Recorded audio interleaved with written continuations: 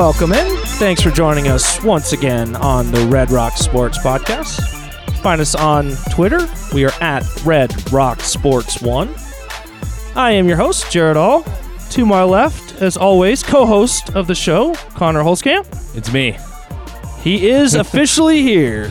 And joining us once again, wearing a Pizza Planet behind shirt. the producer desk, Tyler Walgie. How are you? It's me. Yes, This it is me. him in Yeah. a Pizza Planet shirt. This is the best podcast intro ever because we're talking about a bunch of things that nobody can see. Pizza Planet from Toy Story, you know? Yeah. Does this place actually exist is the question. Well, I yeah, wanna if know. you go to Disneyland, there is actually a Pizza Planet within the park. So technically, yes, Pizza Planet does exist. I So think that might be worth trying. I'm a big Pixar fan. You guys like Pixar? I like I'm Pixar. personally more of a Disney fan myself. Well, but have you heard of the Pixar theory? Oh, is the God. question. Here he goes. yeah. Here goes Tyler. talking about we this. don't have to, Yeah. I know we're starting the show with this, so I'll make it quick. But the Pixar theory is an idea that they came up with the notion that all these movies are connected in the Pixar land. So every Disney movie that comes out as a Pixar movie is in the same universe. And they're all connected. They're all telling one giant arcing story, but they're out of order.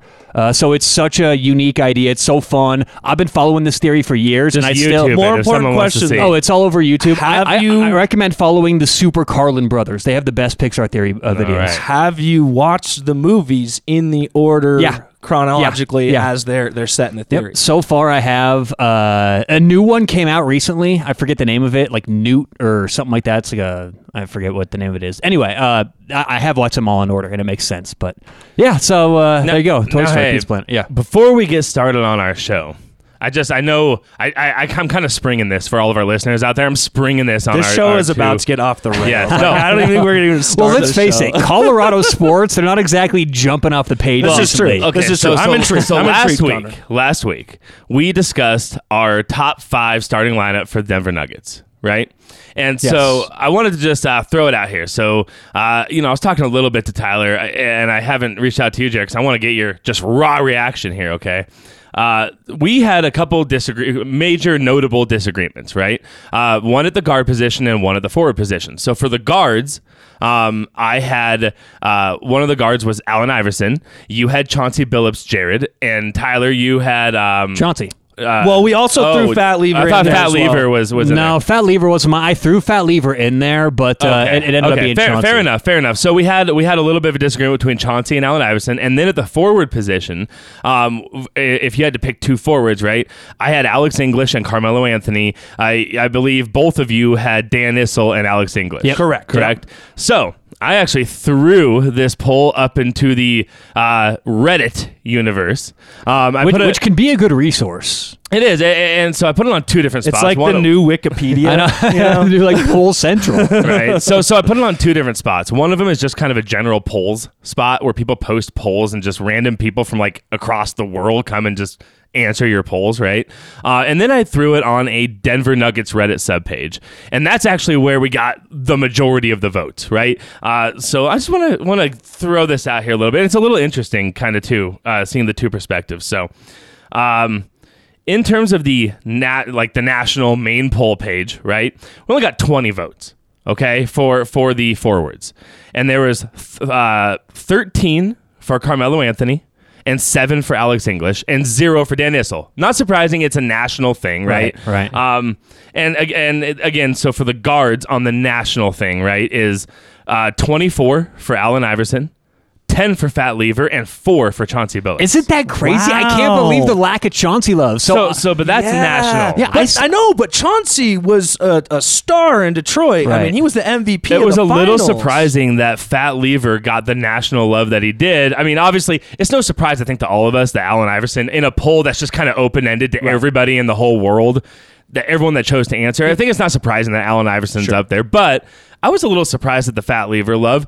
Now, this is where it gets real interesting for all of you folks here. But there's another twist. Yeah, so but wait, there's more. So I threw this on Reddit, r/Denver Nuggets. Okay, so this is actually speaking to you all, the listeners, the fans, right? This is our universe, and so for the forwards, right, we had 287 votes for Alex English. Okay. Okay, 287, 106 for Carmelo Anthony, and 10 for Dan Issel. That's crazy. Wow. That to me is crazy. And you know what? But my initial thought when I heard the Dan Issel thing is it's got to be younger people That's what I was voting thinking, on a Reddit. generational But thing. Alex English. So is it the name? Is it that the name Alex English has such staying power in Denver that people Yes, vote for that automatically? I think because Dan it's Issel's numbers were off the charts. I mean, the And- guy did everything. They well. weren't Carmelo's numbers. They were really close, and he was more all around. They were not player. really close. Let's look it up. Okay. Yeah, that's a good idea. Instead of just spitting out here. But I think Alex English is just such a well-known name throughout Denver that even casual fans, you hear Alex English and it sticks. You know, oh, he's like an all-time great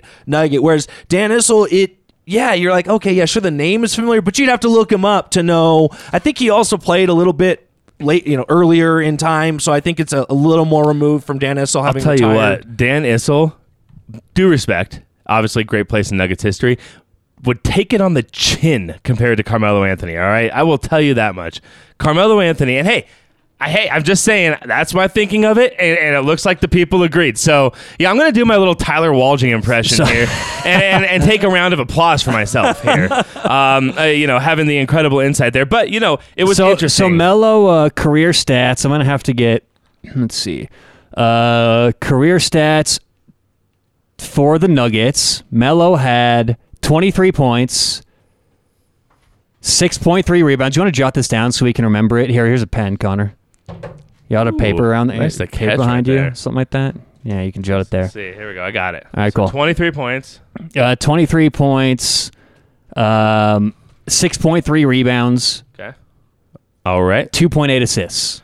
Okay. Dan Issel, 20.4 points, Ooh, all right. 7.9 rebounds, Okay. 2.5 assists. So can you read it? Can you read them now and compare side by side? So what are the points for Melo and Dan Issel? 23 compared to 20.4. For who? Melo had. Melo has 23 points a game. Dan Issel has 20. 20. okay. Rebounds. We are going to go 6.3 for Carmelo and 7.9 for Dan. And assists. 2.8 for Melo, 2.5 for Dan. That seems pretty comparable to me. Now, I know we're It's talking interesting. different eras, right? Yeah. Obviously, in this era, he wouldn't be as successful. But my point is, when you talk stats, that is my exact point, is you're one of the most knowledgeable Nuggets fans I know, but your immediate reaction was to go, Melo put up the stats. But can I But point Melo out was not something? a well-rounded player, especially in his time with the Nuggets. Right. That was not a guy that He was played a any scorer. defense. He was a scorer. And so I think you got a more well-rounded player with Dan Issel, and he was on both sides of the floor. Yeah, and especially when he was with the Nuggets. I mean, that's a fair point. I also think it's a fair point that a lot of people were not playing defense in the NBA during that particular time frame. But hey, neither here nor there. That's a little surprising. yeah, they're playing a lot of defense these days. No, they're not. Yeah, you're right. But they're not. Defense is not a huge priority in a lot of NBA players. You're But just hey, a Melo so apologist. I will say this. Melo okay? and Drew Lock. You're just never going to stop not a Drew apologizing Lock for these apologist. guys. Yes, you are. No, I'm not. I don't even like Drew Lock, but I love Melo. Am I painting fake news? Am I painting a wrong Yeah, picture that's here? how rumors get started. Okay, so I'll give you this. It's a little bit more. It is more comparable than I thought it was going to be. I would be curious, Tyler, though, if you removed like Melo's worst 2 years scoring, like where that would go, because I feel like Okay, but if we're doing And Dan graded Issel's. on a curve, then we got to drop the best two and the worst two. You can't just drop the worst two Well, and then look at the That's- stats. That's a good point. well, okay, so I will say this. I'm Just not take the sure. extremes, I'm yeah. not sure Dan Issel was ever anywhere close to the scoring champion of the NBA. I mean, I don't know that. I don't think so. So what you're telling me is Dan Issel was a more consistent player, and Melo had his ups and downs. Yeah, but But also, look, they drafted Melo to come in here and score, so he did what he was asked to No, do look, and what we I expected like him to do. Melo but when you're too. I comparing think them- Melo was a really good player, Yeah. but I So the Reddit Nuggets universe spoke and gave Alex English a lot of love, gave Carmelo some pretty good love, and really Dan Issel was getting the shaft. So, Wow. and now let me just real quick move over to the guards with the Nuggets universe. Sure. So we got the and just so you guys know, the way I actually phrased this, right, was 3 guards, you have to pick one. And that was the title of it. And then the description is you have to choose one of these 3 guards for your starting 5. Who you got? Okay. Right? And this is asking again, Nuggets universe. So we had 165. Yeah, right there. Oh, my God. I think Tyler just drank some rotten coffee. I did. I thought that was grounds. Dude, that's so gross. That's my coffee from last week. I thought it was this week's coffee. Can you excuse me? I'm gonna go get my coffee. Wait, can we? That is so nasty. Can we ask the question that needs to be said as to why is there a last week's coffee right there? Connor, I think there's appropriate time while Tyler's out of the room. But have you looked around? I think there's a few things that were left over from. I mean, I still got the nice wrapper here from our hey, audio equipment. Tyler's good at a lot of things. Cleanliness is not one of them. Hey, though, the studio is pretty nice. I know our listeners can't see, but at some point you can actually go look at it on a couple of the other podcasts. College Football Weekly, I know, has a couple on YouTube. You can see the studio. It's pretty nice. We got a bunch of little miniature college football helmets, a bunch of little odd objects everywhere. Okay, Tyler's back. Quit talking. That was smack. I almost threw up. That was disgusting. Yeah, that's awful. That sounds awful. Oh, it was ice cold. Now let's just if we may, let's look past beyond the fact that Tyler has a week-old coffee at his workspace. I don't clean my desk that often. I need to clean my space. No. So anyways, let's get back to this. Sorry about real that. quick. All right. So God, that was nasty. In first place on Reddit / Denver Nuggets was Allen Iverson with 165 votes. In a very, very close second, 158 votes was Chauncey Billups and 93 Fat Leavers. So granted, there was a little bit more parity in this decision. To me, it doesn't make sense to me. I don't agree with it, but I get it. See, Because I just Allen figured Iverson was loved, man. But look, I mean, the poll speaks. I think that's why these polls are so much fun to do. But was it just that? Was it that Allen Iverson was so fun? Because didn't the Nuggets win more games with Chauncey? Chauncey took him to the next level. He was there. I think Chauncey played here longer than Allen Iverson, if not mistaken, between his two stints. Granted, okay, and this goes to our conversation last week. Tyler actually took it kind of the same way that I did, and that we weren't really thinking about longevity of the Nuggets and what they did for the Nuggets. We were thinking of, let's build the best starting five we can with Nuggets with players that are for the Nuggets. So, and again, that's the way I phrased it, right? I didn't phrase it as who is the greatest guard in Nuggets history, right? Because if you're talking about like the GOAT status for guards, I doubt that Allen Iverson, because I mean, even a bunch of the poll answerers were commenting on that. Like, okay, because of the way the question's worded, if I'm just building a starting five with any of these Nuggets players, I'm going to go Allen Iverson because he was absolutely incredible at some point. Like, so much more dominant than any of the other ones. And that's a good way of putting it. His high was way more dominant. Just so much more dominant. Chauncey. I mean, he's MVP level. But again, I look at the consistency of Chauncey's play, the leadership that he brings, which in my mind, even to answer the question that way, if I'm building starting five, I want a leader at my point guard position, a guy that will be my general on the floor. Well, so that one was close. That one was close. All right. I think, honestly, I mean, Tyler over here is the stats man, and obviously 163 to 158. That's a really, really close. Right. So it's a great argument to have. I mean, hey, let us know what you guys think. At Red Rock Sports 1 on Twitter. But I thought it was interesting, and I just wanted stuff. I wanted to give myself a little round of applause for being right on this one. We'll keep doing some more fun stuff like that. I think we all really enjoyed it. The listeners really enjoyed it, where we can get involved and do some stuff on Reddit, on Twitter, get some polls going. There we go. Yes. You like that one? So we'll, as we go into the coming weeks, especially with the hockey, basketball seasons for the Nuggets and the Avalanche over, I think we'll have a little bit more fun. We'll start talking a little bit more Broncos talk. I want to actually get into now some Rockies talk. We obviously have the All-Star game coming up in a couple weeks here. I believe that's the 13th, if I'm not mistaken, in beautiful Denver, Colorado, which, just off the cuff, I've not really heard anything regarding like any COVID restrictions or anything. Are we full capacity, full they're full. everything to go? As far as I'm sure, as far as I know, they are. They're full capacity. But an All-Star game, I mean, I don't really have that much of a desire to go to an All-Star game. I went when I was a kid. Yeah, me too. The 1998. I mean, it was so fun as a kid. Of course, baseball can't call it the All-Star game either. In typical baseball fashion, it's the Midsummer Classic. Yeah, it's the so classy. I gotta tell you, I would have loved to go to the Home Run Derby. I'm going to be on vacation, unfortunately, during that, but I was really bummed out because I love going to the Home Run. I mean, I've been to the Home Run Derby last time, and the Home Run Derby is a lot of fun, man. How can you not love a Home Run Derby? Just a bunch of sluggers getting around jacking home runs. Yeah. Sure, in theory.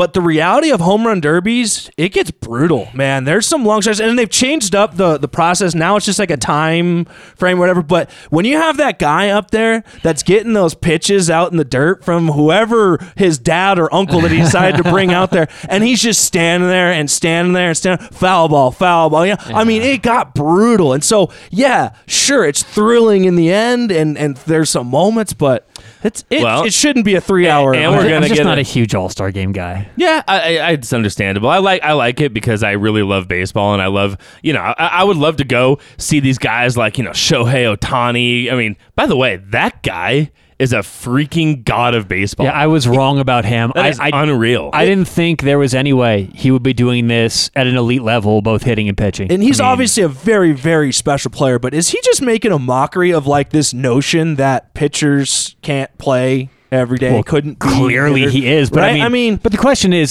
this repeatable? Can we see this over and over? I think you can't tell me he's that much of a unicorn. I mean, yes, I believe he's a special player. He hit the ball like 1,000 feet the other day. Well, so we talk all the time on this show about how certain players, right, can kind of impact not just the professional sports, but all the amateur and high school and college leading up, right? I mean, we've talked about it with like Jokic, for instance, right? Shohei Ohtani, his success, I absolutely expect it to have an impact in what amateur coaches do and high school coaches and college coaches. Okay, so granted, in Little League, right, your best pitcher and best hitter, it doesn't matter. You will pitch. And you very will hit. often, it's the same person. But as soon as you get to some high school, but really as soon as you get to college, right? As soon as you get to college, it's kind of the norm. You are forced to pretty much pick one, right? I mean, more or less. Even a lot of players, I was forced to do that in high school. I wouldn't, but you were forced for different reasons. No pitchers at Arapahoe could hit. I went to Arapahoe High School. This is a Colorado podcast. I went to Arapahoe. It was the rule. But do you see what I'm saying? Is that because they couldn't hit? Or is it because they weren't able to hit? It was because our coach wanted us to focus on pitching. Okay, so fair enough. So there's a lot of high schools, right? I fully anticipate that Shohei Ohtani's success is going to change in college and high schools how they view their pitchers. They're going to say, hey, guess what? My pitcher can hit. I'm going to keep him in there and hit. I think one of the problems and one of the reasons it's so difficult is as a pitcher or a hitter, right? You spend so much time working on your craft. So it's tough to find the hours to actually work on hitting as much as the hitters can and still find a way to throw your bullpens and get your running in and all the stuff that pitchers have to do.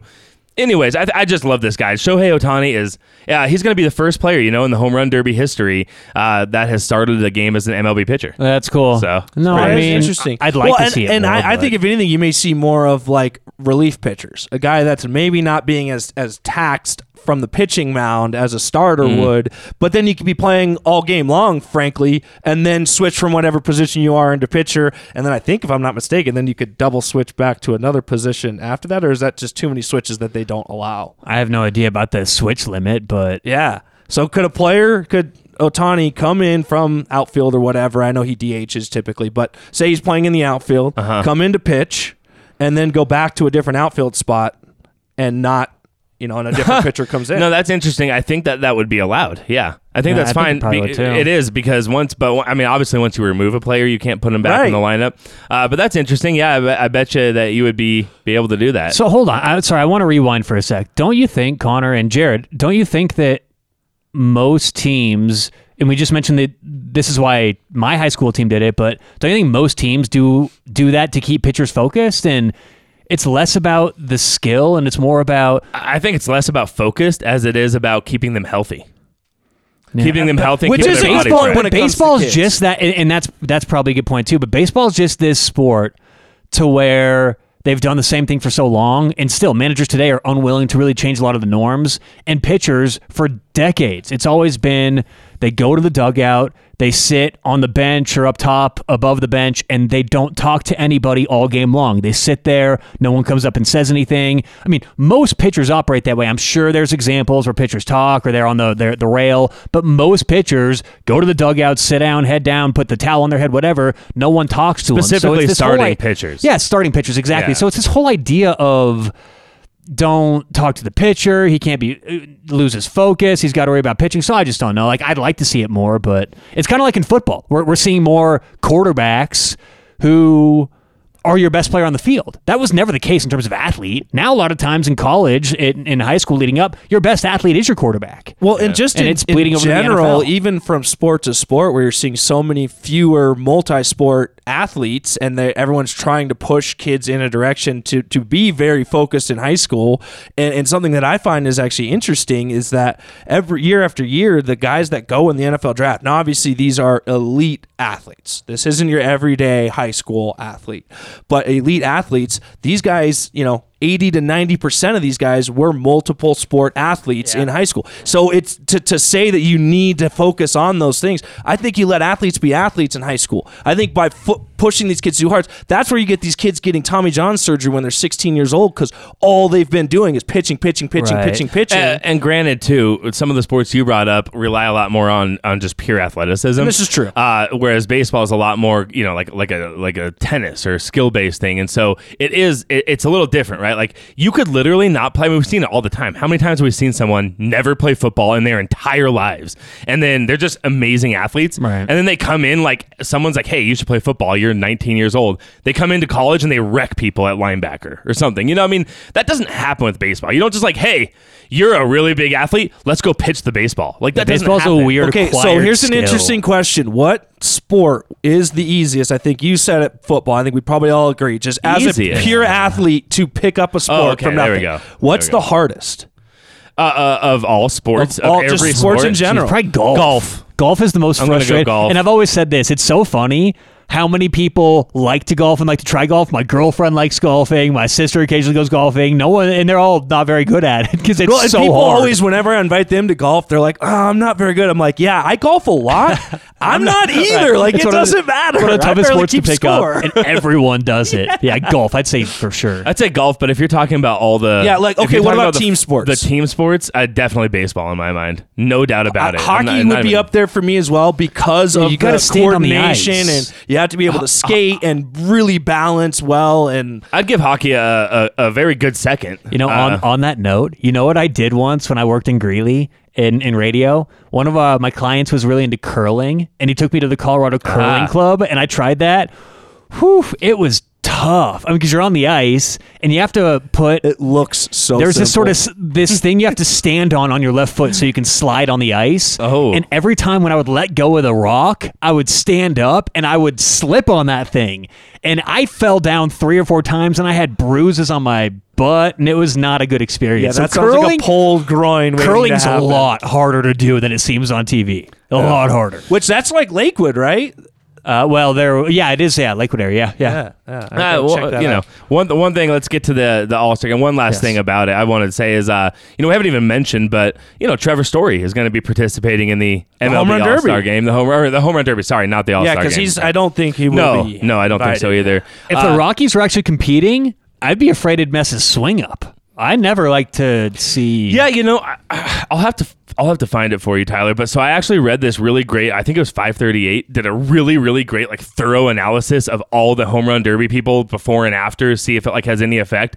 And anyways, the point is, their analysis was no, it's a myth. It does not really? actually do anything. Well, especially for a guy like Trevor Story, that's a pretty natural home run hitter. Right. I mean, that's kind of what he does. Yeah. Maybe not so much so far this year, but that's his kind of MO. But he'll so Trevor Story will be there. That'll be fun. The hometown guy. He'll attempt to be the 4th player of all time to win the home run derby at his own park. And that's what's going to be fun. People are going to be yeah, cheering, that's why I'm going really nuts glad for that him. he's Yeah. a part. I mean, obviously, I think from the MLB side, that was motivation to put him in it, but I'm glad he decided to do it. Me too. Now, here we go. Here's a question for you. I doubt anyone will get it, but maybe our listeners can just scream, I know the answer. Who was the last player to win the home run derby in their home ballpark? And I will give you the team because it's a pretty hard question. Okay, I was going to throw out a name even Yeah, before you I did. have a name throw out too. a name I've and got a then name too. Throw out a name. Jim Tomei, Indians. No. Todd Frazier, No. Reds. Washington Nationals. And it wasn't. Bryce Harper? That's what I was thinking. Bryce Harper in 2018. See, I was going to go What? trick. I was going to go trick I didn't question even know, there. honestly. Wasn't that long ago. Yeah, I didn't really even. follow the. He'd be the home run first derby number. player I wouldn't- since 2018. It's one of those, you know. Did Adam Dunn play for Washington at that time? He 'Cause did at one point. I thought know Connor was that. going to go trick question. That's usually too easy an answer. It was for Connor it was questions. an easy answer, but you know, man, I'm sure one of our listeners out there got it and are just like, you guys are freaking idiots. No, he got it. Jared got it. Jared did. Well, Jared did. you said Nationals. That's like the only Nationals player I can just like bring right off the top of my So head. here- He's not on the Nationals. Well, anymore. I know, but like, All right, here's in one- the history of the short history of the Nationals. One that's more all I trivia got. for you guys. You don't have to go way back for this. Okay. Yeah. So Trevor Story will be the 14th Rockies player ever to compete in the Home Run Derby. The last Rockies player to compete in the Home Run Derby was, Nolan. Carlos Gonzalez. and it was 2017. Oh. Was it Nolan? Nope. No, you know who it was? It was Charlie Blackmon. Charlie Blackmon. I do that's remember right. that. I That's do remember right. that. Charlie, dude. He did not perform well in that. No, he didn't. But it was cool to see him. So hey, I'm stoked to see Trevor Story, man. I'm gonna be and rooting I for actually him. think, I mean, this is a perfect event for him, especially in a guy that has nothing to play for the Rockies. So what does he care? Like, give it all, go all out. And I mean, he very well may end up traded here, before too long. So kind of enjoy Coors while you got it. I wouldn't mind. Look, I know the Arenado trade was not received well among fans, and obviously it was for two reasons. Because we got rid of a fan favorite and we didn't get much back.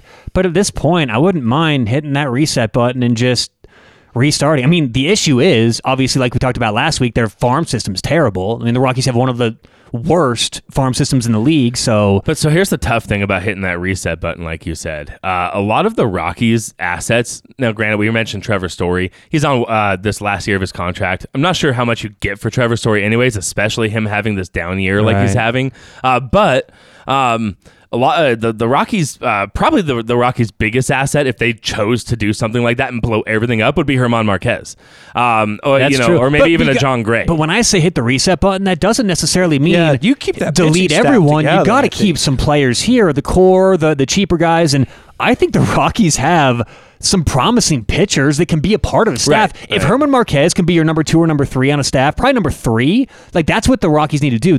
But we're talking different mentality. We're talking a completely different team that we haven't seen, or front office that we haven't seen in years. And see, I don't think you trade any of the pitching because if nothing else, it is tough to get pitchers. It's impossible to get free agent pitchers to come here. You have to home grow them in Or Colorado draft right them. now. This is a great That's what I'm saying. You drafting got to year for draft pitchers. them. There's so many good pitchers coming out. Vanderbilt themselves has 2 that are going to. I mean, And so Vanderbilt, yes. Yeah. They do got some great prospects. And so I think you obviously look to keep drafting pitching if you're the Rockies. I think you hold on to your pitchers that you got. You try to keep them. And in terms of the reset button, I mean, you got Charlie Blackmon's contract's going to be ending in a couple of years. I don't see him sticking around unless he's willing to just take a massive pay cut to just stay hometown discount, maybe be a bench guy type guy, but I doubt it too. Look, so we're probably seeing him gone. at some point, these players want to win. No, I for mean, sure. But what I think is, I think a team like the Rockies, you could see a relatively quicker than you would expect turnaround, even with a depleted farm system. Because if you can clear out some of the money, right, clear out some cap space, you can bring free agent hitters here. You can bring free agent hitters to Colorado. And so as long as you have that backbone of pitching, which is why I don't think you want to get rid of the pitching. If you're the Rockies GM, whoever that's going to be, we don't even really know yet. So this is it's a lot of fun. Right. So in that scenario, what do you do with Trevor Story? Hey, man, I'm a huge Trevor Story fan. I hope the Rockies keep him honestly, I have to just admit my bias. It's from a fan perspective. I just love Trevor Story. I don't think that's the dumbest move to make, though, to keep him and try to re-sign him. I get that there is a sense that the Rockies don't, bring in the talent and surround people. Obviously, that was a lot of the issue with Arenado and why he wanted out of here when he did. But Trevor Story is not going to get the contract he thought he was going to. Well, maybe that's okay. Let him get a taste of reality. See that, and then even if you can get him in a shorter rental deal, I don't think that's the worst thing. I think Trevor Story is going to get paid. You think he still gets paid? I think he gets paid big numbers. I mean, I still think even with his down year, he is absolutely a top 3. I really truly believe that GMs view him as a top 3 middle infielder in the league to have. What? Dude, I mean, from shortstop position, people don't have that kind of power from the shortstop position. That's an anomaly. Like, it does not exist. Now, granted, this year, it will be interesting to see what this year does because he is having a really down year by his standards. But hey, if the season ended at the end of, if his contract, for instance, was the end of last year, I think someone makes him the highest paid shortstop in the league. Sure, that's what you do. That's how you get a top 5 guy. Is you have to make that right. And so I do think he's. It'll be interesting to see. I think he has a chance to still set the market for shortstop. Should the Rockies be in on that sweepstakes? What? Man. No. I hate this idea. Probably not. I'm strongly against that. I hate this idea of spending big money on big hitters. I mean, it doesn't work across the MLB. It doesn't work in Denver, doesn't work in Philly, doesn't work in New York. These teams who spend on players like Arenado, I'm sorry, but when the Rockies traded Arenado, I was not that upset until I learned what we got back. And it's like, oh my God, they got hosed. The idea of strictly trading him as being upset with that, I don't mind at all. I'm all about investing hard on the pitching staff, doing the old, doing what Tampa Bay's doing what Oakland's doing. Look at their payroll. And look how good their offenses are. These are not strong defensive teams. The Rays hit the ball. The Athletics hit the ball, and they really have beefed up their back end of the bullpen, their relief guy, their closer. I know the Rockies have tried this before, but just because they tried and it didn't work doesn't mean they shouldn't try again. I think the Rockies need to get rid of all this wasted money, which I think is eaten up by Trevor Story's, Nolan Arenado's. Spend hard on pitchers. They're still paying Ian Desmond. Spend hard on pitchers and get guys to fill the cap. Didn't Ian Desmond retire? I believe so, but I still think they're paying his last year of his contract. The Rockies are paying everybody in the league at this point. Although, you know what? I do. The opt-out definitely affected that. He wasn't getting paid as much as he should have because he opted out. Shouldn't have been getting I'm just. That's one of the things I've always felt strong about is that in baseball, the whole idea of overspending for these guys who are going to put up big offensive numbers, it hasn't worked. I mean, it worked in. Your point is well taken. You're absolutely correct. Every winning team is going to have good hitters. So you're going to find players who hit on good teams. But my point is teams who invest strong. What if the Yankees won recently? And look at their payroll and look what they try and go for. But look at the Dodgers. The Dodgers brought in a Mookie Betts and an MVP But the candidate. Dodgers spent on their pitching staff. Then they used that surplus of money to bring in everyone else around. And the Dodgers are not a great example because they spend. I mean, they spend like a drunk millionaire in Vegas. I mean, they don't care about anything. Or, hey, to your point, look at a team like what the Padres tried to do. Okay, it's not. How's it working out for the Padres? They are sitting third place in the NL West right now. But the NL West is not bad. I mean, it turns out the Rockies are playing in a pretty good division this year. Oh yeah, no doubt about it. But to your point, the Padres they spend all this money for Eric Hosmer. What's Eric Hosmer doing for them? Right. Is he really deserving that massive contract they gave him? I feel like how often does that happen in baseball, though? I mean, a lot of these guys get the big money, and it does nothing for a team. It's just to sell tickets. That's all they're trying to do. It's kind of like we talked about last week in basketball. There's these guys, like Will Barton's going to want money, and they don't put up the stats to get that sort of money they deserve. But you're right, Connor. Someone may pay Trevor Story, pay some of these guys big bucks because they've got that money laying around. I just don't think it's smart for the Rockies salary to do so. caps in baseball are ridiculous. Yeah, it's well, crazy. there is no that you just payroll. Yeah. You know, there is no salary. Hey cap, man, I will say till the day I die that it is a detriment to the game of baseball that there is no salary cap. It is a detriment, and I know that's a whole different argument. But let's save that for a different off-season show. Hey, I do got real quick for you before we head off the Rockies. Just real quick,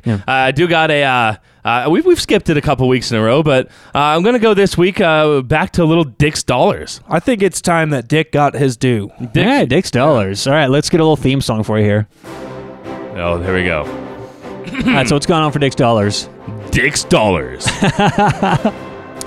A segment where we track the money in real time that the Rockies have given, that Dick Monfort and the Rockies have given the St. Louis Cardinals to employ their biggest star and franchise best player. So, Connor's not sour about it still. Yeah, he's not bitter at all. Not bitter. As of yesterday, on Monday, June 28th. Uh-oh. Here we go. My notes lost. I'm sorry. Here we go. So we got the background music. The Colorado Rockies have given the St. Louis Cardinals $17,067,901.23 this year. It's a lot of McDoubles. Thank you. And then apparently also giving away some money to Ian Stewart as well along the way. So Ian Desmond, you mean? Or Ian Desmond, sorry.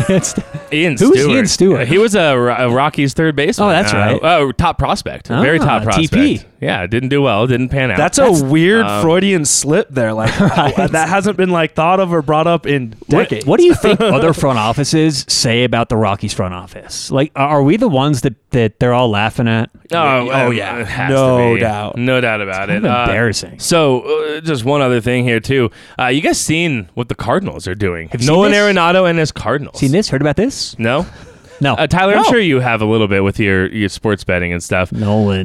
The Cardinals, They're not doing very well. Dude, they are 38-41. That's so surprising. All you Rockies fans who think Nolan equals wins. Hey, Look there you what go. happened. Trade him away. Well, and granted, okay, so I will say this: they were sitting near the top of the division most of the year. They are on a 3-7 skid, and I think even more than that. I think they're on like a 5-15 skid, something like that. So they are in a tailspin right now, a bit of a tailspin. But yeah, they're sitting 4th place in the NL Central, just above the Pirates. Well, I say just; they're about 8 games above the Pirates. Still, they're 38-41. And hey, you go look at Nolan's stats compared to Ryan McMahon. I mean, hey, I know the Coors effect, but Ryan McMahon is putting up some numbers, and Nolan's not having the best year either. So, hey, good for you, Cardinals fans. You paid the price, and now you're 38-41. So. $6. And plus, Connor, as I understand, one of the players from the Arenado trade has now hit the majors. Is that correct? There's a pitcher that is. Off the top of my head, I mean, it hit the major. I mean, we've had Austin Gomber playing for the whole time. He's so he has been from the start. But maybe there's a different player that you're speaking of that just got brought up that I was unaware of. I just had a friend and fan that was excited that we finally had something back from the Arenado. Yeah, I mean, hey, so. Austin Gomber's been pitching pretty well, so that's cool. And he's this guy has. Seriously, I'm not even exaggerating. He has one of the filthiest curveballs you'll see in the game. He And really it is. hasn't not been anymore since you affected can't use any post sticky Stickum. tack. Yeah, Yeah, right. No sticky tack. Goodbye, filthy curveballs. Anyway, so there we go with the MLB All-Star Game, and boom. There you Yeah. go. Love So it. All-Star Go games Trevor coming Story. up, We're going 4th for of ya. July coming up, and God. of course that means we got to talk Nathan's hot dog eating contest. Love it. Tyler, This is one of my your favorite special event Oh, of yeah. the year. Tyler loves the It's glizzies. the most wonderful I'll be honest, time I watched of it for the year. first time, start to finish last year, and I just really wanted a hot dog. I'm just like, it did not turn me off at all. I was like, yeah, I could go for a hot. I was also in Hawaii. This was not last year, sorry, the year before. Can you get a good hot before dog in COVID. Hawaii? No, that's not really a thing. You can get like a Spam Unless hot you're dog, probably. if you're in New York, you can get King's Hawaiian hot dogs, which are delicious. Ooh, See, that. I good believe dogs. that. What do you guys So- get? What's the perfect dog for you? Oh, Chicago dog. Yes, it's all about the Hands Okay. down, baby. I like get it, a great good chili Chicago dog in cheese. Denver. Yes, you can. Where? Right across the street from Coors Field is a really good spot. It's a Nathan's Hot Dog. And you can also, it's a Chicago place, right? Nathan's. Or A is little it- corporate for. No, it's not. They serve We're Nathan's literally hot dogs. talking about the I believe. Nathan's hot dog eating contest. I think But don't- corporate has already Oh, sorry. influenced Hang on. us here. Hang on. He got the name of it wrong. Yeah, I did. Connor. I did. Oh, and you're screwing the mom and right. pop. It's right place. across the street from Coors Field on Blake and 20th. But After this episode, we're sure not going to get them ever on as a sponsor. Yeah, right. Yeah. Because, all right, I'm going to Anyway. find it. You continue. With Okay. You know what the hot dog eating contest reminds me of all the time? Every time I see it, other than just being disgusted by it, I gotta say I'm different than you, Jared. I watch it and I don't want a hot dog anymore. I also think about like how bad would a hot dog be after being dipped in found it. to the water? How bad is dipping that? it in the water? I'm sorry, I found it. It's Ballpark Vienna beef. Okay. So and it is fantastic. Actually, for any listeners out there that want a legit Chicago dog, a very legit Chicago dog, and an old style beer, which is what they have in Wrigley Field in the Chicago games. Go check out Ballpark Vienna beef right across the street from Coors Field. Now, granted, now here we go. Ready?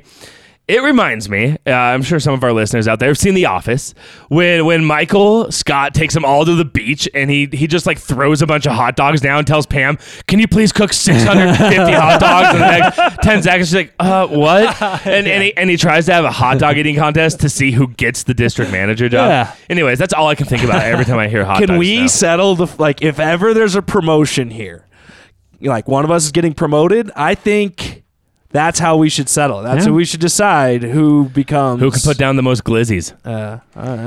So, Tyler, until you told me about betting and how much you get involved with betting on Nathan, I had no idea. Like, the depth. This is like Super Bowl-esque in the number of different prop bets and things going on. So, I need, like, let's just do, like, Nathan's hot dog eating 101 betting guide for our listeners. All right, so I'm pulling it up right now so we can get some numbers. This is what you came for, listeners. Yeah, exactly. This is the okay, but seriously, though, for those of you out here, people love this stuff. Well, and I know a lot of people this last year for the first time got into sports betting through DraftKings, through different outlets now that it's legal in Colorado. Yeah. And so I think this is an opportunity. It's a fun event that, like, honestly, most of us would never watch this. Okay, you just don't. It's fun. But it makes it so much fun. It's always fun to have a dog in the fight. But you know what's fun about it? What I love is the intro and how George Shea, who's been hosting this thing for a couple decades, they play Bob O'Reilly from The Who. Boom, boom, boom. I always get pumped up. Now this is one of the times that I let myself have a couple midday beers, get excited for the 4th, right? And he gets out there, George Shea, he's doing he's getting everyone excited. He's so great at it. And it's like a wrestling match. These guys, the way they get introduced. So it's a lot of fun. But every year, Joey Chestnut dominates the men, and Mickey Sudo has dominated the women. Unfortunately, this year, I can't find any bets for the women. And that is where I like to make my money, because there's a lot of...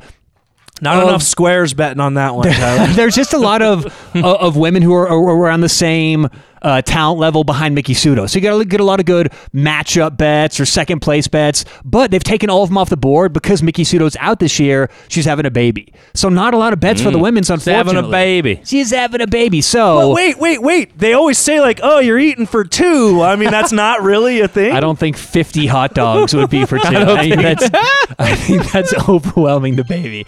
So it's only unfortunately this year, only the men's bets that are out. But I've got a couple that I like. Now, just so everyone knows, Joey Chestnut has won, I think, 13 of the last 14 years. Last year, he set the record with 75 hot dogs. Going back since then, 2019, 71 hot dogs. 2018, he ate 74. 2017, he ate 72. And 2016, he ate 70. So he's had at least 70 hot dogs for the last 5 contests. The over-under for hot dogs this year... It's over 350 hot dogs. 73.5. All right. I like the over on that. See, I like to stay away from that one this year because I can't. To me, the 73.5 bet, you've got to judge Joey Chestnut's motivation. Is he coming in looking to set the record again? Because what I've seen in the past, when he sets that new record, he seems to take the following year off. When he set the record with 74 3 years ago, the following year, 71. So he always follows those years up, kind of taking his foot off the gas. But I don't know. Maybe he's been going hard. If you look at recent competitions, he won the pepperoni roll eating contest a couple weeks ago. He won. Wait, like Tostino's Bites? Or is that what we're talking? Like pizza rolls? Yeah, like pepperoni rolls. Let's see here. Rolls. The heck is Three that? Rivers. Because I would totally win in a pizza bites competition. No, Oh, yeah, you're on, Jared. it is. Yeah, no, it is. Just throw a whole bag down, man. Yeah, I'll throw 2 bags. he won the draft. No, that was a second place finish. Okay, he won the shrimp cocktail eating challenge in February. The end of last year, he won the World Tamale Eating Championship. So, are you allowed any antacid before or after? See, I don't know the antacid rules. I wouldn't assume, because there's no way I could throw. That's down sort of like PEDs, right? That's like right? PEDs for me. I think you got to go in clean. You can't have the antacid. You can't line your stomach with stuff. Can you imagine the bowel movements these people must have? Yeah, I had to go there. I went heartburn. Okay? I'm sorry. I can't think. It went into my mind, and now it's like a car wreck. Once it's in there, I can't not think about it. Well, you gotta just imagine the eating habits of these human beings are not natural. So no, there's something with their stomachs. These guys are weird. Have you? I saw this thing a while ago I think it was on ESPN that was showing a little bit of an insight into how these what do you call them? Athletes. They are athletes, damn it. So hey, these athletes train. It is actually freaking nuts, man. I'm talking like absolute crazy workouts, like super workouts. They work out their core and their abs in like an absolute nuts way. It's crazy, right? And then they like have to just like have like this crazy plan to eat lots, and then all of a sudden they fast and they eat tons more, and then it's wild, man. Anyways. I watched a YouTube doing my research for this where Joey Chestnut set the world record eating 32 Big Macs. But he did it in 10 minutes. He didn't have to do it in 10 minutes. He just wanted to set the record, but he's pounding them. He ate 32 Big Macs in 10 minutes, set the world record. All right, so what you want to do, my best bet for the Joey Chestnut isn't the 73 for the total over-under. It's the first 10 minutes bet. Excuse me. It's the first minute bet. After the first minute, how many hot dogs will Joey Chestnut eat? The over-under is 10. I'm going over 10 hot dogs in the first minute. Last year, he got to 11 hot dogs in the first minute. I see a quick start this year. I'm going over 10 hot dogs in the first minute. In the first minute, and over. It's a flat 10, not 10 and a half. So you get the tie if it's 10. How long would it take for you, Tyler, to eat 10 hot dogs? Over, under 1 minute. No, 10 hot dogs. Go over. I would get sick. 1 hour? Could you do it in 1 hour? I'm not a big eater. I don't think I eat can a lot throw of down food. 10 hot dogs in an hour. Oh, no I doubt. Throw down 10 in an hour. I would say like 3 hours for me. I think I could get it done in like No way. Now, see, 20, I would be 30 down. minutes. I'd say 30 minutes. 3 minutes to a dog. I mentioned this before. We're gonna have to do an eating contest in here, put it on YouTube for our listeners. Now, but granted, I'm not into just like cracking a bare hot dog, dipping it in water and guzzling it down. I'm throwing like mustard and Like ketchup. yeah, on let's these put some like things. mustard like with buns. Let's Yeah. just like have a full eating pepperoni rolls. So pizza Connor, rolls. I really thought about setting this up for this 4th of July weekend and trying to plan out with you. And then it hit me. I'm like, but I really enjoy like the evening festivities for the 4th of July. You know, fireworks. Look, we legal, can easily illegal. do a Zoom. But We can easily no, do a Zoom. Here's my problem: is I can't go have a day and an evening and enjoy drinks and. After eating 10, 15 hot dogs, I'm going to be comatose for like 24 hours. It would ruin after your day this. and the next day. Yes, so we need to like strategically plan this out on like a time where we know we can, let's do it. Let's do it. But I'm just not down for just sliding some glizzies with water down my gullet. The way they just throw them back. Yeah, that's just unreal. Before we get off the hot dog eating contest, I've got a couple long shots. So Okay. if you guys can find some long shots on your sports books out there, I like a couple of these eaters. Now, currently, the number 2 ranked eater in the world, Jeffrey Esper. He's the godfather of eating, doing it for a while. He's hot. I mean, he's on fire right now. If you look at the numbers he's putting up in 2021 and the end of 2020, there's probably no one in better form right now than Jeff Esper. He's recently got the world record for brats, pork roll sandwiches, tamales, 9-inch personal pizzas, and Hooters chicken wings. He recently set the record for Hooters chicken wings, 281 wings in 10 minutes. And those are tough because they're judging those. You got to clean those wings. So Jeff Esper, number 2 eater in the world. The one thing about Jeffrey Esper is he's never been a great hot dog eater. His over-under is like 45. So my question is, does he just sort of chalk this up as a loss and he doesn't go very hard for the hot dogs, but he looks to win everything else? So, he's a great eater. Now, when but- you say he is hot, oh, yeah. are you you referring Hansel. to? I So mean, does he hot have right like now. the Tom Brady face? Like the chiseled. No. Is anyone jawline? hot when they're eating 45 hot dogs? and in the manner with which they are? Like, I'm sure someone out there appreciates that. there's somebody that's into anything. All right, what another long shot for us, Tyler? Darren Breeden, currently the number 3 eater in the world. Darren Breeden's a younger eater. He actually has his own YouTube channel I like to watch. I think it's called Eating with Darren or Darren Eats, something like that. But he's been, and sometimes when you bet golfers, you look for guys who have had top 5 finishes, who have been around the top and who are looking to emerge.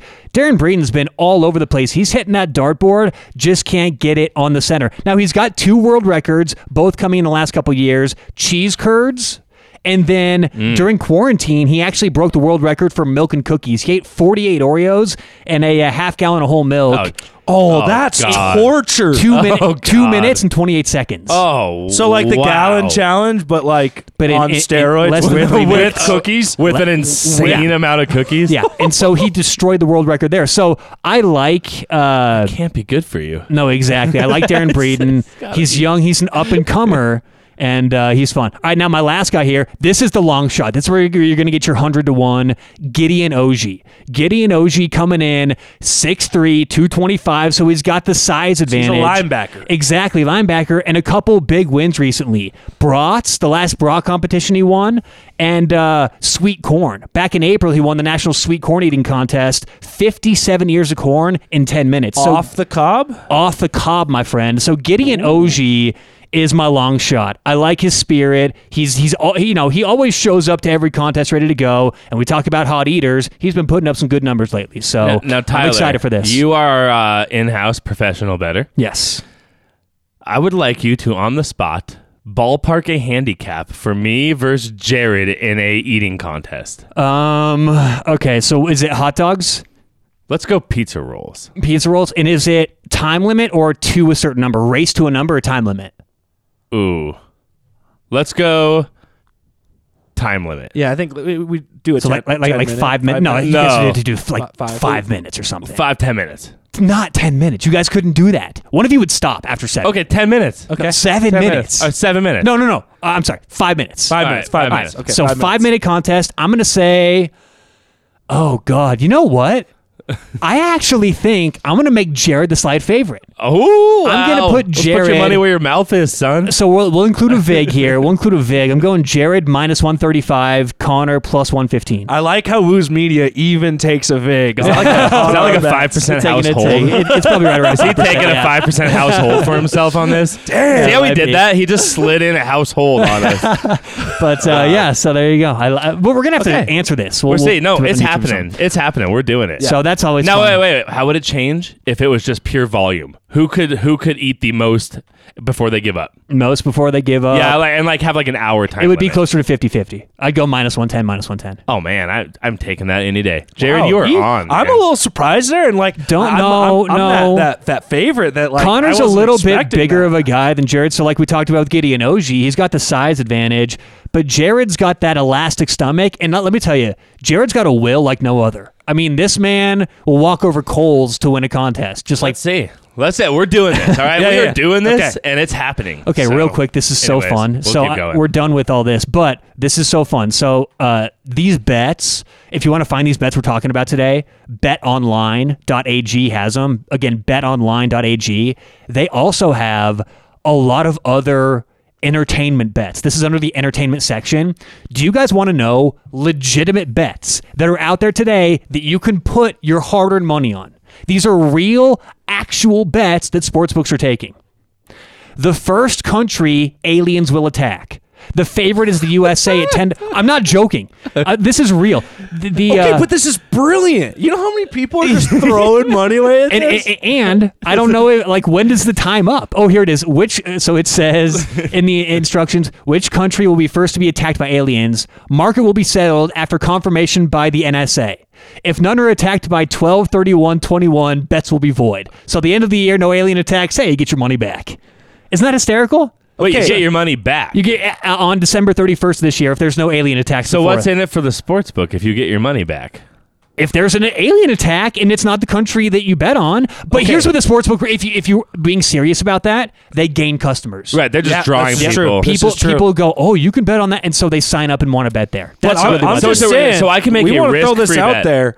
Think about how many movies have been made about aliens. And how many times in those movies did they land in the United States? I The mean, U.S. the is odds the favorite. are pretty the high. second favorite, you Russia, guys will never Russia. guess. Nope, not actually. That's a good guess because the geography. I got Right, it. that's what I'm Ready? thinking. I got it. I got it. Yeah. The second is going to be Canada. No, Greenland. Oh, God. Greenland's the second favorite at 11-1, and then Russia's third. So, all right, but that's not the only interesting one. So, the aliens, the first country they'll attack, that's one you can bet on. You can just bet the yes/no if you like those kind of bets. Will there be an alien attack in 2021? Yeah. And then, this is where the pro money's coming in. The first to be abducted. Elon Musk is the favorite at 14. These are real bets, guys. These are actually out there. The first abduction, Elon Musk, 14-1. Donald Trump, 16-1. These are just like wishful thinking from everyone. Joe Rogan, 16-1. Tyson Fury, the boxer, I don't know why he's on here, 16-1. And then Bill Gates, 20-1. Jeff Bezos, 20-1. Joe Biden, 20-1. Mike Tyson, what are you gonna do? You come down to Earth and no, wait. You abduct said me? I'm sorry. I have to just back it. You said you could do a yes/no bet. Yes. So I can bet no. No, you can't bet no. I'm sorry. You can only Wait bet a yes. second. I'm sorry. You just skipped right over the fact that I could bet no on an alien attack. So. Isn't that great? And then lastly here, the last bet they have up to win the next aliens versus human war. Next, as in insinuating there has previously been one already. That is the exact verbiage. To win next alien versus human war, guess who's the favorite? Guess who's Aliens. the favorite? USA. The humans are minus 150. Aliens are plus 110. I am so Take that, taking the aliens. Yeah, no, definitely. That's a happiness hedge. But If just you win think the about bet- this logically here. If they have figured out space travel to Yeah, the capacity yeah, to yeah. bring an army to Earth, you're telling me they haven't prepared for every scenario and they're just going to, they're going to Oh dominate. no! If yes, if that's what I'm saying. Logically speaking, if there ever was an alien war in any time in the near future, that means that the aliens have figured out how to get here from billions of light years away. So we're talking moving at something that is supposed, even with the if you believe the theory of relativity, Einstein's theory of relativity, it is impossible for something even in theory to move faster than the speed of light. So that means they have done something that we can't even fathom is a possibility. They are literally teleporting. They are literally disintegrating. And, I don't know. Hey man, aliens all the way. Connor I'm deGrasse taking the Tyson over aliens. here. I was gonna say that went quickly right over my head. Sorry. I lost interest. I'm into the aliens bet, man. It's I don't even know what wild. we're talking about. I'm gonna start calling him Connor deGrasse Tyson. Yeah, honestly, that seems So what has only happened? minorly more absurd What than has hot happened dog to today's eating. podcast? I don't know. What, I'm Is sorry it about is it that. the rain? It was like the gotta be the rain. 29th of June we're recording here, and it was pouring rain on the way over. And all I can think to myself is that COVID just broke the world, and the weather doesn't even know what to do anymore. It was 100 degrees in May, and now it's 65 degrees and rainy in almost July. Yeah. Welcome to Colorado. There you go. Some good bets. Thank you for your hot dog eating knowledge. And now I am more motivated than ever. I'm a big MLE guy. eat Love against major, Jared. love Do major you league have eating. real quickly the four picks you had out there? Your best bet, and then your three long shots. Do you My have three them? long shots: Gideon Oji, Jeffrey Esper, and Darren Breeden. And then my best bet was over 10 hot dogs in the first minute for Joey Chestnut. there you go. All right, we Book will it. follow up next week. Yep, follow up. That happens. And if you lose the bet, then you can personally hold Tyler liable. and you everybody, go. we're going to do some selfless promoting for the Nathan's hot dog eating contest. When and where can people find that? Oh, Tyler? it's like ESPN, right? Yeah, July 4th, 11 a.m. Eastern on ESPN and ESPN Plus. Where do they record that? It's in Long Island, right? Long Island. Yeah. Okay, I was going to Same say, because place. if you're like West Coast and at 8 a.m. you got to jam down 75 hot dogs, it's pretty brutal. It's 9 a.m. this year. Maybe it'll be a Bloody Mary instead of beers. Oh, yeah. I don't know. I don't know. Things get off the rails really quickly when you start with Bloody Marys. Yeah, right. I mean, Turns into same a thing. day. Screwdrivers is my killer, man. All of a sudden, before you know, you're like, yeah, no, it's afternoon now. We can have a couple of beers. I made it to noon, you know. All right, let's get back to some Colorado. All right, bringing it back in. Before we get out of here, one thing that we wanted to talk a little bit, something a little out of the norm, is some NCAA football recruiting. And I am determined, I think we've established a little bit on this show, that Connor's not a huge college football guy. He's more of an NFL fan. He is in this delusional mindset that it's some sort of a lesser game to watch. So I am determined between now and the start of the college football season to get this man passionate about college football. I mean, Colorado's got so many fun things going on. Like the Buffs are getting better. I'm a CU fan, but So I say things like, unfortunately, CSU is also getting better. But look, they are. They recently hired Steve Adazio. They're doing good things in the Mountain West. Air Force, they're recruiting very well. So it's exciting what's going on in Colorado. And for those who don't know, I grew up in radio. I got going my career in radio. So when I started in that industry, I called a lot of local high school football games. So, I mean, I've seen a lot of players from Valor to Cherry Creek, all the way up to Eaton, Colorado, to Rifle High School. And a lot of I think what's underestimated is how many good players from Colorado end up going and playing at big-time colleges. They just don't. Some of the best players in Colorado don't end up playing here in state. So it's exciting what's going on with CU, CSU, and Air Force. And like you said, Jared, we'll talk a little recruiting today. Hopefully Connor does get into it more, and there's not a better time to start getting into it because it's exciting right now across the board. Hey, I'm a bit of a CU fan. I like watching CU. I mean, Yeah. I'm more casual when it comes to my But NCAA also watching. Connor, and correct me if I'm wrong, but you're a big NFL guy. You love fantasy, and so I think that where you're gonna find your either niche or your hook in college is projecting how these guys are going to do at the next level, watching certain guys. Maybe it'll, that can kind of be one thing that you thrive at because you're good at that with NFL players. So doing it a little earlier. No, I want to hear you guys. So I want to make this real quick. I want to hear you guys get into some of these recruiting. I just want to say one thing about it. I think some of my issue is I went to college for a year in Nebraska, go play baseball, and I think some of my issue with college football is just if anyone's been to Nebraska, every block is Cornhusker this and the Cornhusker that and the Nebraska. I mean, you cannot go 10 feet in Nebraska without seeing a Cornhusker flag. So I got to say, some of it, it's just some like deep-seated, like, it was so annoying. I don't having to go around everywhere. I don't blame you at all. I have the same thing with country music. I lived in Greeley way too long. I went to too many Greeley Stampedes, and for some reason, it's just I can't listen to country. When did Colorado become such a country state? Right? I don't know, but I like it. We've kind of always had it. We have a lot of rural and city. It's a good combo. But I get what you're saying. Yeah, I understand the I gotta root say of that's that. part of it. I'm gonna admit my bias. You're back there. in a better state, better things going on. And, There we go. Yeah. Well, So, and let's- unfortunately for Colorado, I think people miss out on so much excitement and fun when it comes to CU, CSU, Air Force. If you've never gone to a game at the Air Force Academy, that is a bucket list thing. that I would love have to do it. That's a good It point. is a great environment. It's really cool. You're on campus there. It's a lot of fun. But CU is Denver's team, and they've been filling the stadium up pretty well the last year or two. Now, have you guys? Have either of you guys actually made it out for a game to the new CSU stadium? I have not. I have not. And it's something I'd like to do. Have you seen it though? Have you seen it? I've seen the pictures and the views of it, but not in It's pretty person. cool. I mean, I've been there. I go out there for work actually quite a bit right next there. It's a pretty cool stadium. So it's something I want to check out too. I think CU goes to be up there and honest. plays here pretty soon. There's a Rocky Mountain Showdown in Fort Collins coming up. Yeah, Are they so playing 2 games? yeah, right. So they so. quit the yearly contract or whatever, where it was every year they were playing, and now it's like a 2 years on, 2 years off type of thing for a few Okay. years. So I'm not sure exactly when that happens, but then yes, it's one at CU, one at CSU. It's really disappointing they're not playing this year, though. Yeah, I honestly would be fine with losing that in lieu of CU bringing back like a Nebraska as a rival or an old Big 12 rival. I think that'd be fun to see. I mean, they're obviously playing. You got your A&M. wish because they were playing A&M Right, this who is year. now SEC, but they were in the Big 12 Right. with CU, and so not the year that you want to play Texas A&M. But getting back to the recruiting here, one of the things you just mentioned, Tyler, is the number of talented kids that are coming out of Colorado, Yeah.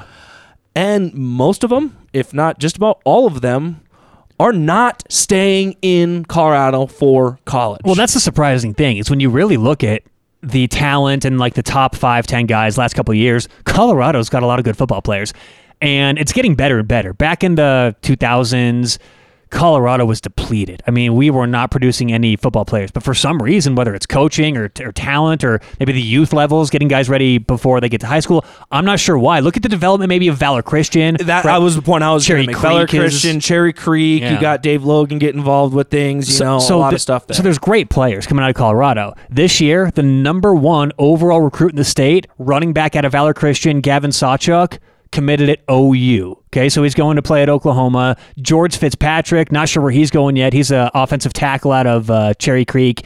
A lot of offensive linemen this year from Colorado, but his top 3 schools: Oregon, Oklahoma, Ohio State, nowhere from Colorado. The number 3 prospect in the state, athlete out of Fairview, okay? And this is the one that hurts. This stings. He grew up in Boulder. He went to Boulder. I mean, he's around CU. He's an athlete. This kid's fast. He can play receiver. He can play deep back, maybe safety. 6'3", 190. Guess where he committed? Nebraska. Ooh. I hate to see that. And Look, and so I could argue when you look at it, when you mention a lot of the schools coming up there. Hey, I'm a huge CU fan. Tyler and I do another show on Woos Media Network. let's plug it. That's Buffs Nation. It's something we do throughout the football season each week as well. It's a part of the Woos Media family. Which quick plug for Woos Media as well. This is a Woos Media podcast. They do all sorts of different sports podcasts. College football, obviously this one here as well that is Denver sports related. So check them out if you haven't. But I can argue CU's not in the caliber that anywhere in the neighborhood of an Oklahoma, Ohio State, even in Oregon. But it's not about being in the caliber. It's about, look, it's a sales pitch. I mean, you're talking to 16, 17, 18-year-old kids, and you don't have to be Alabama, Clemson, Ohio State to get these kids to come. It's a sales pitch. You got to dress it up, make it look good, make it seem fun. Why do you think places like Nebraska do so well in recruiting, yet they're one of the leaders every year for people transferring out? It's because they get to the middle of nowhere. They go, oh, this is what this is? These coaches are really demanding. They're not the nice guys they were in the recruiting process. There's more competition than I was led to believe. I'm getting out of here. So it's about selling. Do they lose recruits at a higher rate than a lot of other colleges? Nebraska does, yeah. Do but they? it's also not. Yeah, Nebraska It's also sucks, because they man. get a lot of. But it's also because they get a lot of players. Okay, fair enough. But I think that they overpromise like a lot of schools do. And Sure. You think Nick Saban's going up to anyone telling him, hey, you're probably not playing until your fifth year senior year. Can I just say, how does anybody go to the campus at CU Boulder and not think it's amazing? Exactly. I mean, honestly, it's have so you beautiful. been there? It's so- It is the most exactly. amazing campus I have ever seen They in my bring life. you up in the coach's I office. think something that's different about football versus other college sports is it's that tradition and that pride. And a lot of these schools that are the top recruiting schools year in and year out have that history. And yes, CU has a few of those moments, but you look to the other two schools in Colorado, and they don't have that to fall back on. And even CU, you can argue, other than a short window, doesn't really have that storied history. I think a lot of times too, what you see with these kids growing up is that they are huge fans of a specific school, right? Yep. And they have their mindset like on, hey, I am going to OU. Like, I love OU. I follow them, whatever. And I think for whatever reason, CU doesn't quite get that level of like loyalty and fan base. Once they start winning, though, do you remember the early 2000s with Joel Klatt and they're winning Big 12 North titles and we're competing with Texas? You go back and look at CU's all-time best recruits. They were all in that 2000, 2001, Gary 2002. Barnett was the best recruiting coach that they ever had as far as Exactly. the guys he actually got in his time there. And it took a couple of winning seasons. So you get a couple 10-win seasons, you start winning, then players want to go play for CU. It has to be cool. You have to want to go there. But that's what, when you hear people say, you've got to recruit locally, for a while, for Colorado specifically, I'm like, no, not necessarily, because CU's getting a lot of their recruits now from the South, Texas, Florida, California. I'm fine with that, but you need to keep this big talent, your main guys in state. And that goes for Colorado State and Air Force, too. Now, I do want to say, Air Force did a really nice job this year getting Luke Meyer to sign. Luke Meyer, edge rusher, defensive end from Valor, 6'5", 210. Great film. I mean, I'm not a good... I don't think it'd be a great scout. You know, I sometimes look at film, I'm like, I don't really see what these scouts see, what makes this guy so great. You can see with Luke Meyer, he could have gone to a lot of colleges, but Air Force kind of has an advantage to where if you want to be in the Air Force or in the service, you go play there. So they did a really good job there keeping him in, but that's what you got to do. You got to keep these guys in state and make it appealing.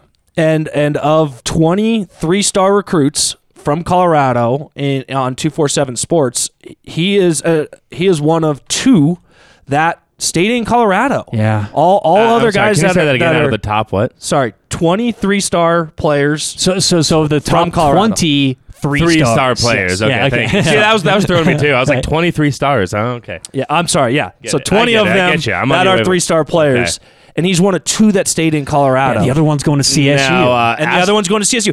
CU does not have a top a 3-star or higher recruit Now, from can Colorado I ask, committed.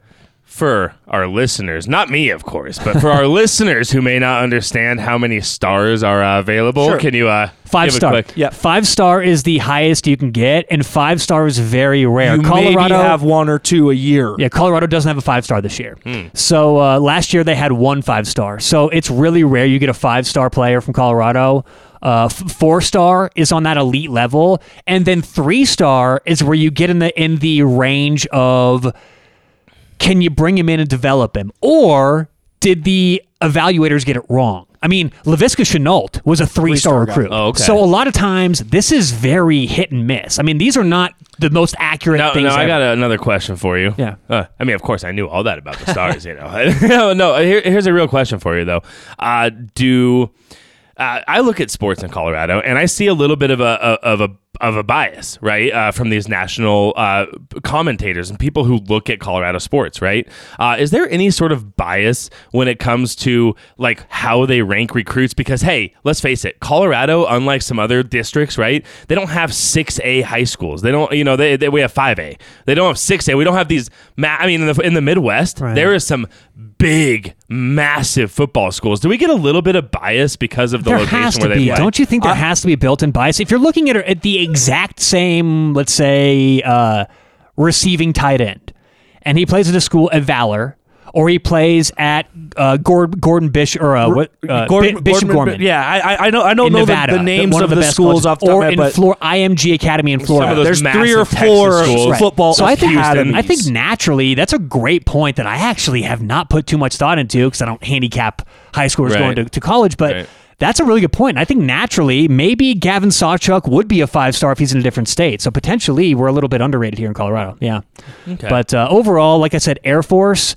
A couple guys that I'm excited about. Luke Meyer. I like Bruin Feischman, the tight end from Pocatello, Idaho. He's a guy who they can use in that offense. He can block. He's big. They can utilize him inside. So I think Air Force, adding to what they have, good stuff there. Colorado State too. What does CSU need? Offense. What did they get this year? Offense.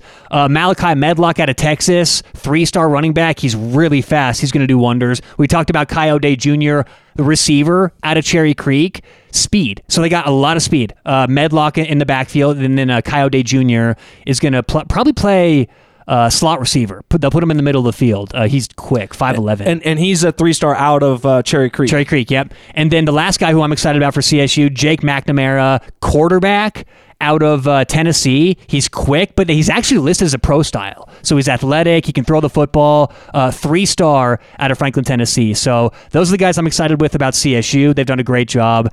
And then Colorado, even though we're kind of upset with their lack of local talent, they're still the number 5 recruiting class in the Pac-12 and number 38 in the nation. That's not bad for Carl Durrell's second year on the job doing this. And last year, not bad. in his first full recruiting season, he ended 63rd in the country, and I believe it was like 10th in the Pac-12. So not a great first year. Now, as Tyler talked about, a lot of these things are very fluid and they're moving, and a lot of it is fitting guys to your system. He's a guy coming in as a new coach, bringing in some new philosophies, different things like that. So we'll see how some of that pays off. They had a heavy recruiting class the year before. A lot of guys that had a lot of impact. So they actually had a smaller committed class from 2021. Yeah, but CU's class last year was great. I mean, I can't wait to see some of those guys play. But this year, Colorado bringing in. I want to focus on CU's defense, and we've just kind of been highlighting the top couple recruits. But Colorado, the last, 9 years, they've become defensive back U. I mean, Colorado, CU, puts cornerbacks and safeties in the NFL like no other Pac-12 school. Yeah, that's a good point. There's some really good players out there. A ton. I mean, we're going back to Jimmy Smith 10 years ago. Uh-huh. So Dylan Dixon, safety out of Pearland High School in Texas. Pearland's one of those high schools they always compete for the state and sometimes national championship. I love seeing kids coming out of Pearson going to Boulder. 6'2", 190 safety, 3-star. Where's the defensive back? Josh Wiggins out of Klein Oak High School, which is in Spring, Texas. 3-star cornerback. He's fast. He's 6'1", 170, got a little size too. And then the one that I'm most excited about, Cordell Stewart's son, Cyree Stewart, committed to there you Colorado. go. Yeah, so CU, again, not bringing in the local talent, and I do want to see that change. Overall, though, good players coming in. But there was a theme of just about every player you just mentioned there. That's Texas. And that's something that I think CU got away from a little bit when they went into the Pac-12. They really focused heavy on the California, on the West Coast recruiting, bringing Darren Cheverini in, who's their offensive coordinator as well as their recruiting coordinator. He's a guy that played at CU under Carl Dorrell when Carl Dorrell was there as an offensive coordinator, wide receivers coach, Yeah. and Cheverini was also a receiver there. He goes to Texas Tech for a few years as an assistant coach there, comes back to CU having spent time in Texas. I believe he may even be a Texas guy originally, and he's really brought that back for the Buffs, getting back into recruiting in Big 12 territory, and I think they've extended it even further. They have a guy right now, they have 5 guys out of Texas that are committed, one from Louisiana and one from Georgia. Yeah, so Georgia they're too. getting down there. Last year they had a couple of guys out of Florida commit, so they're really getting into that Southeast that is, as we talk about all the time, and that is football country down there. But so also, you know, a theory that I've had. It's actually, there's a great. You guys watch Modern Family? You like the show Modern Family? I've seen it. yeah, but I love the There's show, a great line where Jay goes, they're at a high school football game, and he goes, "Boy, our kids are playing like they're from a much worse neighborhood tonight. Like they're playing well. Like sometimes these recruits from California, they're soft, man. Like there's a reason why USC is always overrated. They get these 5-star athletes and seems like they're just kind of content with 10-2. And so I love the idea. And look, maybe that'd be generalizing. Maybe there's a lot of people out there who are yelling at me for that. But I think it's the case. And I love the idea that CU's going down to Texas, SEC country, Big 12 country, and getting some of those guys back. But last recruit here out of Texas, Owen McCown, dual threat quarterback coming to CU too. So and he's got some good lineage as well. His dad, Josh McCown. Yeah, I was going to ask if that's Josh McCown. Yeah, it is. Yes, sir. Yeah, Yes, sir. Owen McCown, He's a so- lefty. He's a Interesting. lefty. Oh, wow. Well, you can't So, trust a gotta lefty. love good things that. happening in Boulder. Hey, question real quick for you. Just I know we're getting against it here, but just real quick, and we'll go a little bit at some other point more into it. But curious, what are your expectations for CU this year? You think CU has a chance to kind of get back on the map a little bit and creep close to that top 25, or No. is it not the year? Their schedule's so tough. It's their schedule. I mean, they it's brutal. They open up with UNC, Northern Colorado. That's going to be a Yeah, win. except My for, alma except mater. for now you Your got Ed alma mater, McCaffrey. Tyler. Ed McCaffrey is your head coach. Exactly, there, right. Bringing one of his kids, I forget which one, the one from Michigan, It's Dylan. is going to be his quarterback. So that's a 4-star recruit there. But they've got, I mean, CU's got Texas A&M. UNC got a 4-star recruit. Well, Yeah. his son, McCaffrey's It's- son, yeah. transferred from. You know, Ed He- McCaffrey's a no, coach, right? I Yeah. do know he's the coach, and I do know that they got his son. I did not know he was a 4-star recruit. The dude can play. Oh yeah, All right. He went to Michigan. Yeah, CU's going to kill him, though. But still, I mean, their schedule next year, unfortunately, it leads to me. I mean, I see maybe 7 wins. Yeah, I think there's 2 questions that you're asking. National relevance, no, but I don't think the Pac-12 is going to have much national relevance again Okay, next yeah, year. And so yeah. I do think CU has a chance to be relevant within the Pac-12, particularly the Pac-12 South, where you still have a lot of teams in transition. Last year was really a transition year for Utah, where they had lost a lot of seniors the year before. You know, USC is USC as long as Clay Helton is their head coach. I'm Right. never going to be afraid of them. And so I do think you do have an opportunity as a CU team that played well last year, should have basically been in the Pac-12 championship, which, I mean, let's be honest, they would have gotten their doors blown off. But based on the way the season went, it really should have happened that they were in there. So I think it is important. I actually think this is a huge year. And to bring this back to recruiting, because you have a new coach, because of the way Mel Tucker left, you saw that class dip last year a little bit in the national ratings. I think it's very, very important for the CU team to prove consistency. Last year, they ended up 500 in a shortened season.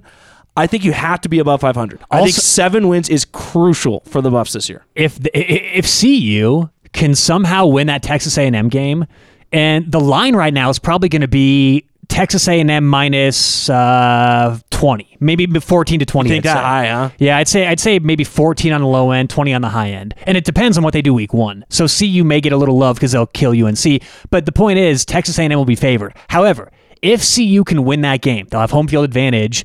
then that could maybe propel them into a very successful season. And I always do this. I'll admit I'm a biased CU fan. Every year I do this, though, where I go, if they can win this one game, because if CU, they'll start off 1-0, UNC.